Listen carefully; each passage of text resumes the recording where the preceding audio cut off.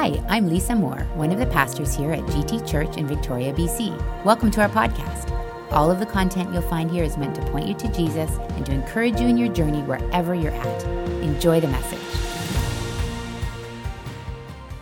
Welcome to church this morning. So glad to have you with us. My name's Adam. I'm the West Shore campus pastor. So if you're from the West Shore, I am your guy. Welcome. Glad to have you with us. And it's a great morning to be in the house of the Lord. And so good to be here. Pastor Andy, thank you for this morning. Thank you. Well, and now he leaves. There we go. All right. It's Palm Sunday, as Pastor Andy said. So if you have two palms, why don't you give the person beside you a high five? And just kidding, different palm, dad joke. There you go. You're welcome. Glad to have you with us. And we are on a series called The Road to Resurrection. And in it, specifically, what we're doing is we're looking at Jesus' final days as he made his way to the cross and then inevitably his resurrection. But for us, we have this very special and unique opportunity this week to slow our lives down and look at God's resurrection story and apply it to our own life. And to look at his story, his narrative, and figure out, okay, Lord, you did that 2,000 years ago. Now here we are 2,000 years later. Pastor Andy already said that forever, we sang it together, forever you are with us, forever you're great, you're here forever. So God, today, because you're the same yesterday, today, and forever, speak to us. And so I believe with everything inside of me that you're not here by accident, but you're here for a reason. And my prayer is that God would speak something fresh to you. Because if you've been a Christian for any deal of time, you've heard a number of Palm Sunday sermons. There's only so many things we're going to talk about. We're talking about Palm Sunday. Don't let routine, don't let the fact that we've read something before throw you off. God has something special for you today. So let's do a little bit of a Bible study, shall we? So if you have your Bibles with you, why don't you go to John chapter 12. For some of you, this is a review. For some of you, this is the first time. For some of you, you just thought, oh my word, I'm supposed to bring a Bible to church. Don't you worry, you don't have to. We'll have it on the screen for you. You can follow along with me. But John chapter 12, verse 1. And what we're going to do here is we're going to actually not start at Palm Sunday. We're going to start the day before. We're going to look at the story and what took place in Jesus' life, and we're going to ask God to speak to us very specifically, something for us this morning. John chapter 12, verse 1. 6 days before the Passover celebration began, Jesus arrived in Bethany, the home of Lazarus, the man he had raised from the dead. Now, oftentimes when we're reading scripture, we just try and blast right through it to get to the good stuff. But I want us to stop right here just for a moment and consider this.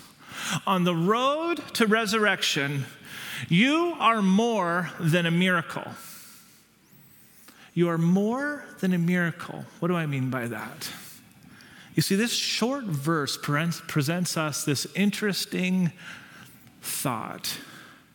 It says, Jesus arrived in Bethany, the home of Lazarus, the man he had raised from the dead. You see, it's important for us to understand this morning. Lazarus is more than last week's sermon analogy. Friends, listen to me. Lazarus' resurrection wasn't a complete story. See, we make it a complete story because it's more preachable that way.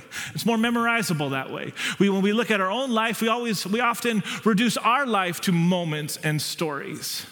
But Lazarus' full narrative is way bigger than one resurrection. Lazarus' resurrection wasn't the whole story. It was actually the first chapter of the second half of his life. It was a new beginning for him. It speaks to this idea that we are all more than just a flash in the pan. It's important that we take some time sometimes to zoom out. Because the truth is, your life story is far bigger than your best miracle story that you've got. You see, Christianity isn't just about having extravagant moments with God. And those are awesome. Don't get me wrong. But real Christianity is about discovering that every moment with God is extravagant. In my opinion, arguably, and this is my opinion, but I would argue that just as significant as Jesus raising Lazarus from the dead is the fact that Jesus' desire was still to pursue and include Lazarus after the miracle. It wasn't just a one-time moment.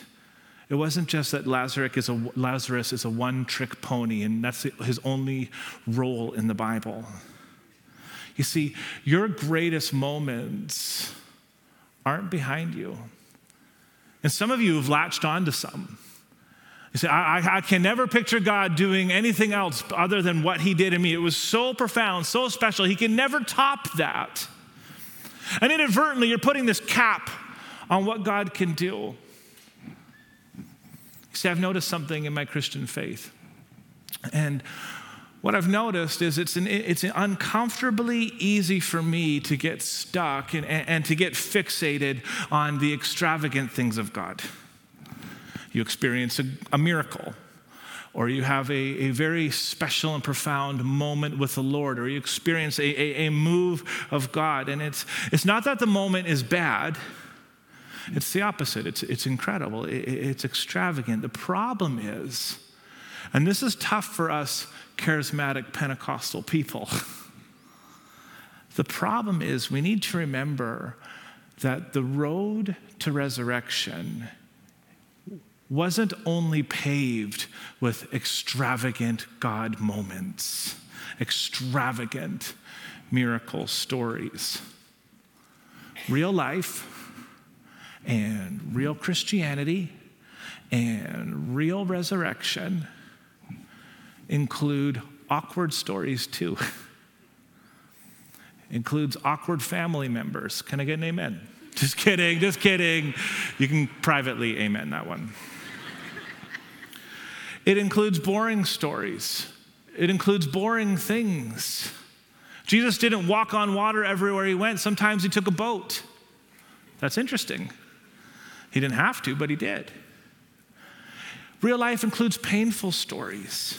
You see, Jesus' road to resurrection didn't look like or feel like a honeymoon.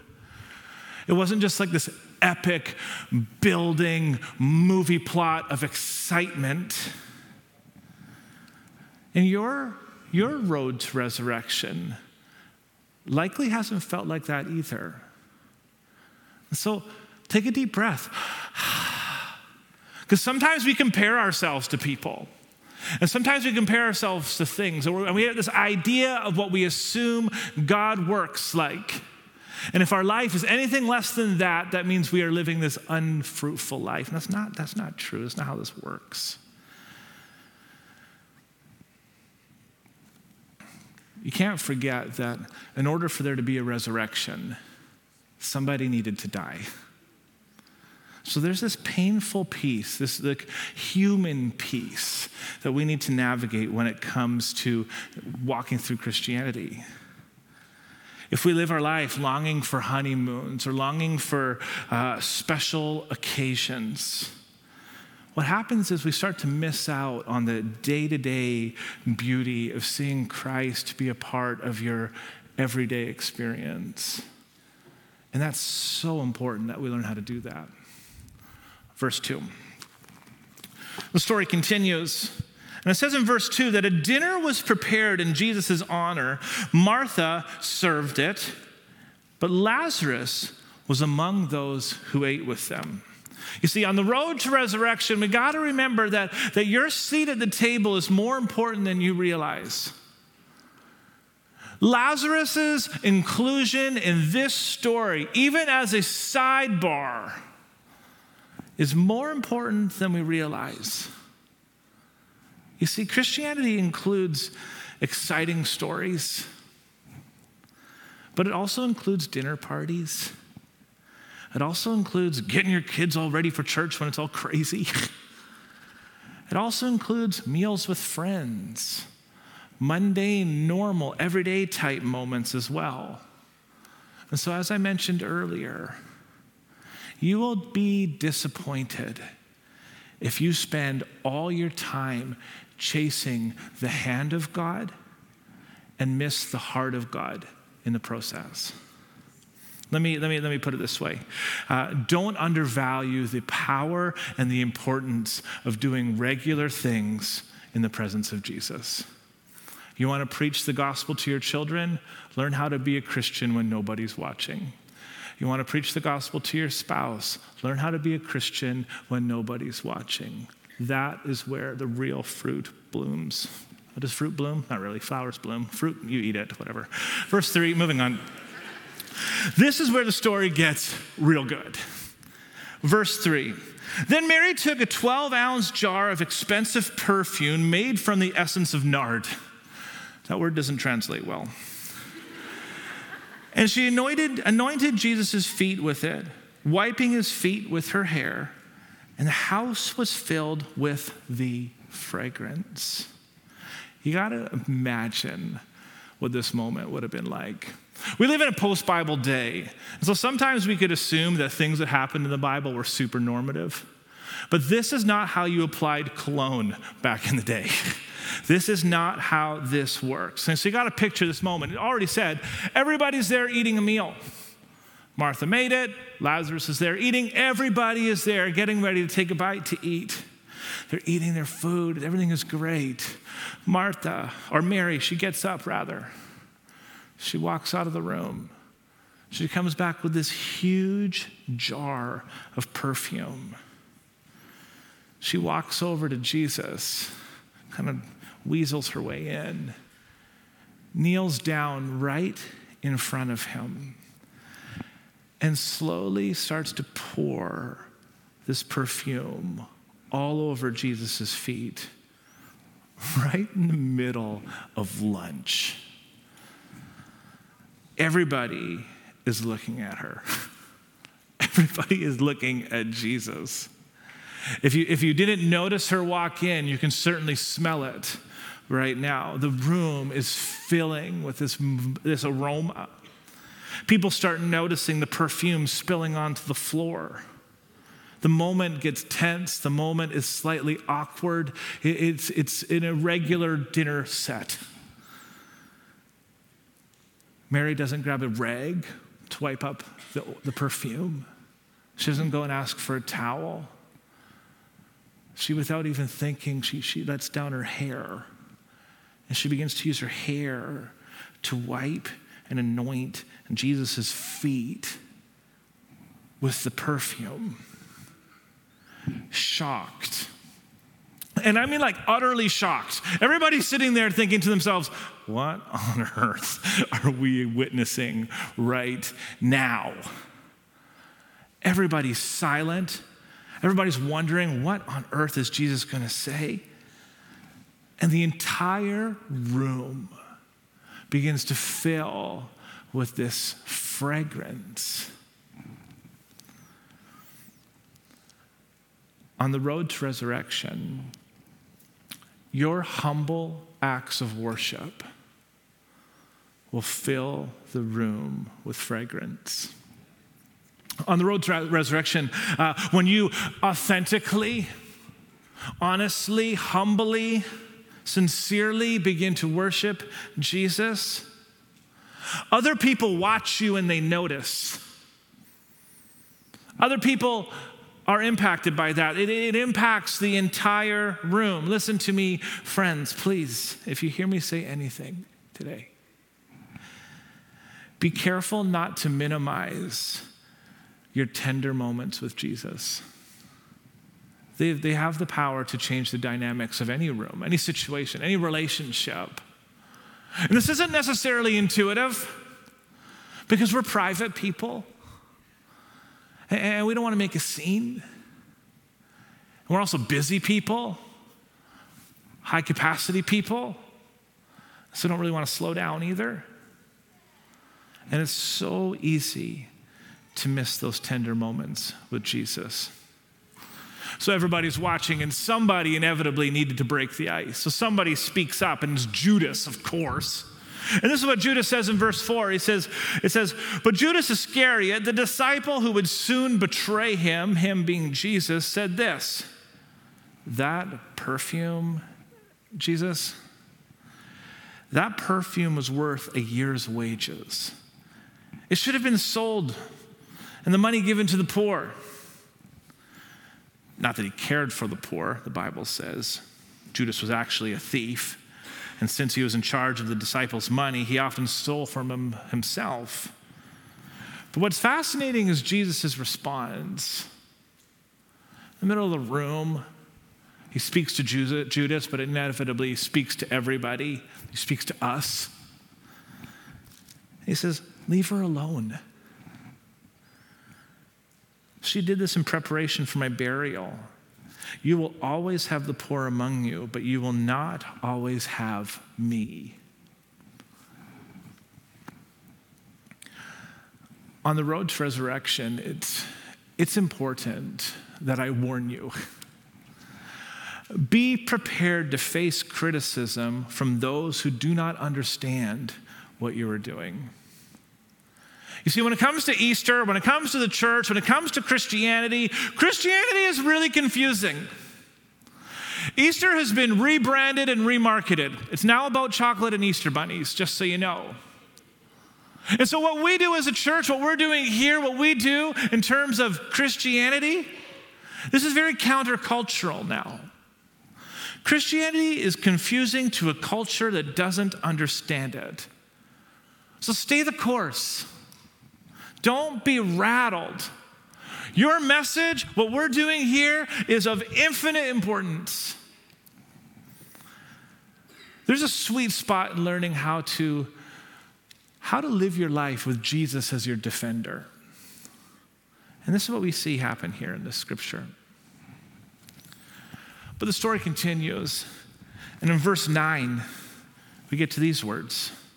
It says, when all the people heard of Jesus' arrival, they flocked to see him and also to see Jesus, or Lazarus, rather. If you're a Bible underliner, that's a great thing to circle. So they came to see Jesus, but they also came to see Lazarus, the man Jesus had raised from the dead. Then the leading priest decided to kill Lazarus too. Oh, great, thanks, Jesus. For it was because of him that many of the people had deserted them and believed in Jesus. You want to know why Lazarus was seen as being so dangerous? You see, on the road to resurrection here, you're not just a Christian. Lazarus wasn't just a Christian convert. Lazarus was evidence that Jesus was real. And what's powerful about that is the same is actually true for us. You are not just Christians. You are evidence of a life-changing, life-transforming, resurrecting kind of Jesus. And that is an exciting thing. That changes everything. All of a sudden we go from worldview, we go from Christianity is just another religion, to go to Christianity is actually tangible. It's practical. It's life-giving, life-changing. What I love about this picture of not being just a Christian, but being evidence, you see, the things God has done in your past is also evidence. So that miracle he's done back in the day, that moment you experienced with God, that's evidence. Not just that Jesus is real, but it's evidence that if he could do it then, he can do it again.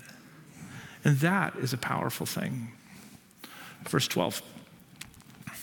Verse 12 says this, now we get to the triumphant entry. Now we're getting to Palm Sunday. The next day comes, and that's where we are. The news that Jesus was on the way to Jerusalem sweeps through the entire city. A large crowd of Passover visitors come, and they took palm branches, and they went down to the road to meet Jesus. They shouted, As Pastor Andy mentioned earlier, Hosanna. They shouted, praise God. Blessings on the one who comes in the name of the Lord. Hail to the King of Israel.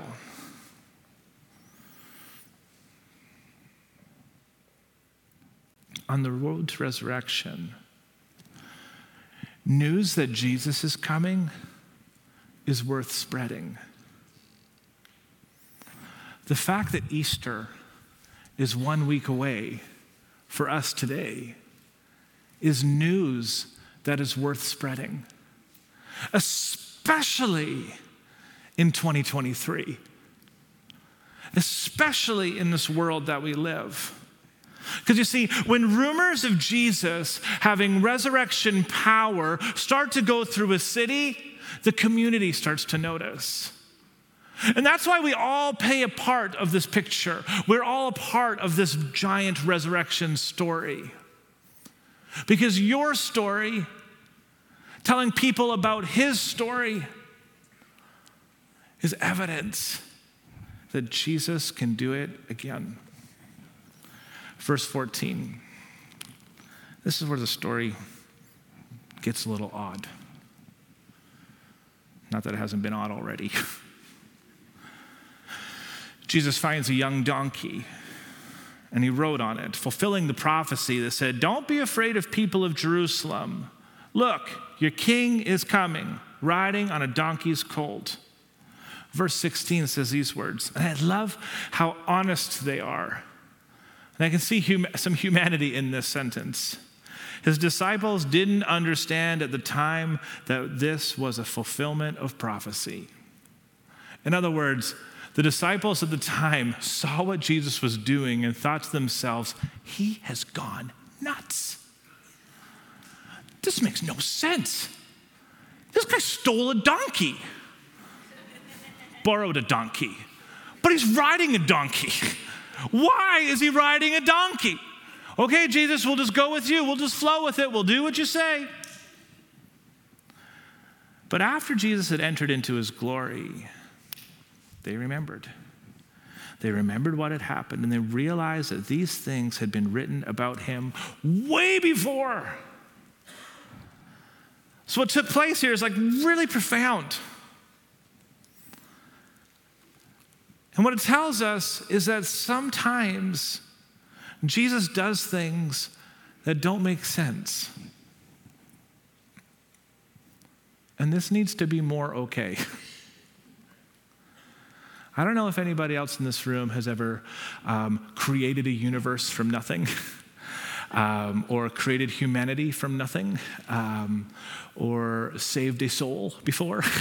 But when I think of Jesus and his ability to literally do anything imaginable, it does make sense that there's this piece of me that doesn't understand everything that Jesus does. We call it being rational thinkers. Sometimes if I'm going to be honest, if Jesus calls it lack of faith. Amen myself. That was a good one. That was good. Sometimes the spiritual significance of an event isn't obvious in the moment. Sometimes the spiritual significance of an event feels just like a normal conversation with somebody. Probably actually feels like an awkward conversation with somebody. Quite honestly, sometimes that spiritual moment comes in the form of an inconvenience or an awkward moment or a difficult conversation. But trust the process. Trust Jesus in the process. Sometimes it's hard to see the thread that connects events, moments, and circumstances, but I can assure you of this, God is moving. Verse 17, many in the crowd, love this. Many in the crowd had seen Jesus call Lazarus from the tomb, raising him from the dead, and they were telling others about it everywhere. That was the reason so many went out to meet him, because they had heard about this miraculous sign. I have read the story of Palm Sunday countless times. And as I was preparing for this moment, these two sentences grabbed my heart. You see, to Jesus, raising Lazarus from the dead, well, that was an act of love. That's how God works. That's how he functions. He's always all about making dead things alive, making old things new. That's how he functions. To Lazarus, though, he didn't earn this privilege of being raised from the dead. He didn't win some sort of Christian lottery where, like, congratulations, you get a second chance on life. To Lazarus, he got a second chance. What an amazing thought. But the real power of Lazarus being raised from the dead is actually seen in the community. Because you see, to the community, Lazarus being raised from the dead was proof that Jesus was who he said he was. Lazarus' resurrection is the foreshadowing of Jesus' resurrection. Lazarus' resurrection was proof to the community, proof to the city, proof to the doubters that Jesus was who he said he was. In other words, it's like silly Lazarus. Your resurrection, Lazarus, wasn't about you. Your resurrection was actually for the benefit of those around you. Your resurrection was actually bigger than you, bigger than time, bigger than that moment. Your resurrection actually impacts us even today. What a perspective on a moment. It's as if we're saying, silly man, what Jesus has done in your life isn't just for you, it's actually for your friends and family as well. Silly woman, your healing miracle wasn't just for you so you can be healed. It was actually for everybody who has ever watched you limp. And now they can know that God is real. Silly Christian, Jesus didn't save you for the sake of saving you. He saved you so that the city of Victoria could see that Jesus still changes lives. This is what he's saying. On the road to resurrection, what Jesus does in your life is more meaningful to those around you than you realize. Yes, the beauty of Christianity is that we can have a personal relationship with God. But that personal relationship has public influences. And you are a part of God's story, whether you like it or not. Verse 19 says these words, and I'll close with this. It says, then the Pharisees, standing back, watching everything that took place, speaking amongst themselves, looking at what just went on, they say these words, there's nothing we can do. Look, everyone has gone after him. Everybody. On the road to resurrection, when God uses your story to tell his story, even the skeptics start to pay attention. And maybe today you're a skeptic in this room. You probably didn't walk in with your hand up saying that. But in your heart, enough of life has gone on to make you question a few things. But now you find yourself in the same shoes as the Pharisees, where they're sitting here, looking around, surrounded by people who appear to be genuinely convinced that Jesus is real. So to you, I just want to ask you a question. You see, I didn't grow up attending church. And I remember sitting in a church service one night and asking myself a question. It was after watching everybody during worship. It was after watching them kind of fill the room with aroma, if it were. It was after watching the preacher preach a sermon that looked like he believed everything that he was saying. And I found myself sitting in the pew asking myself this question: what if it's not them who have it wrong? What if I have Jesus wrong? What if Jesus is real? And what if you're not here by coincidence? And what if this is the moment that God has been waiting for so that he can grab your attention? Because you see, if God can resurrect Lazarus, spiritually speaking, maybe he can resurrect you today, give you a new lease on life, a second chance. Can I ask everyone to bow your head and close your eyes for a moment?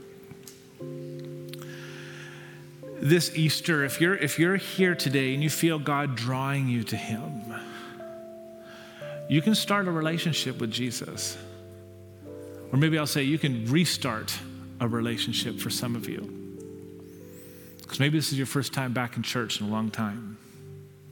But with all of our eyes closed and our heads bowed, I just want to create a safe little space. If you would like to give your life to Jesus and have him come into your heart, I would love to pray with you. Can I ask you to raise your hand? And that way I know who I'm praying for. Yes. Yeah, thank you. Thank you. I won't rush this moment. His hands up all over the room. But I want to invite you to pray with me. And it's a very simple prayer. It's a sorry, thank you, please. And this prayer is the beginning of a new relationship that you can have with Jesus. And so you can just think these words with me, pray along with me, but let's pray together. Dear Jesus, sorry for making everything about me in this life. Sorry for the things that I've done to hurt others. Sorry for the things that I've done to hurt you. Thank you that you're real. And thank you for this moment. And thank you for Easter. Thank you that you've got a plan for my life and that you can be my God in a practical way. So would you please come and fill me with your Spirit? Would you please come and fill me with your presence so that I can know what it looks like to be a Christian?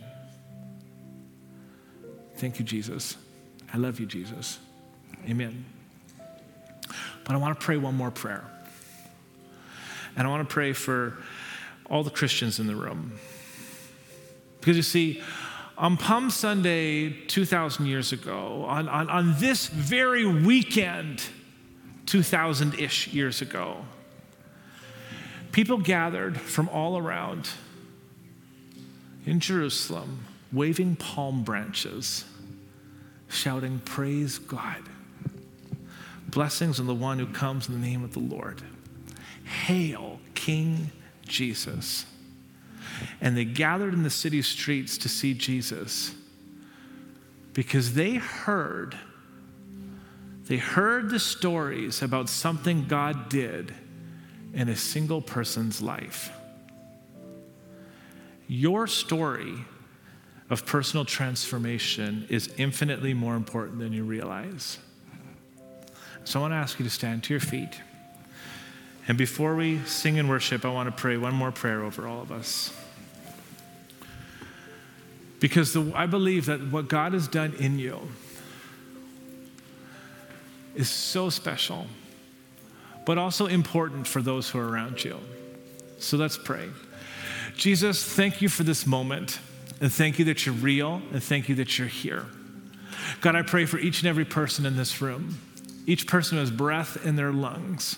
Father, I thank you for their story, and I thank you, Lord, that you are a part of their life. Father, I thank you for the transformation that you've done inside of them. And I pray that, Holy Spirit, you would give them boldness, you would give them courage, you would give them strength. That, Father, you would help them to see themselves the way you see them. Father, I pray for marriages, I pray for families, I pray for work situations. I pray that God, us, the people of your church, would stand up in boldness and be Christians, not just in this room, but also in the other rooms, the other spaces that take up our lives. Father, thank you for your presence. Thank you for this moment. Thank you for what you're doing. Thank you for Easter. And thank you, Lord, that we can gather here this morning. In your name we pray. And everybody said, amen.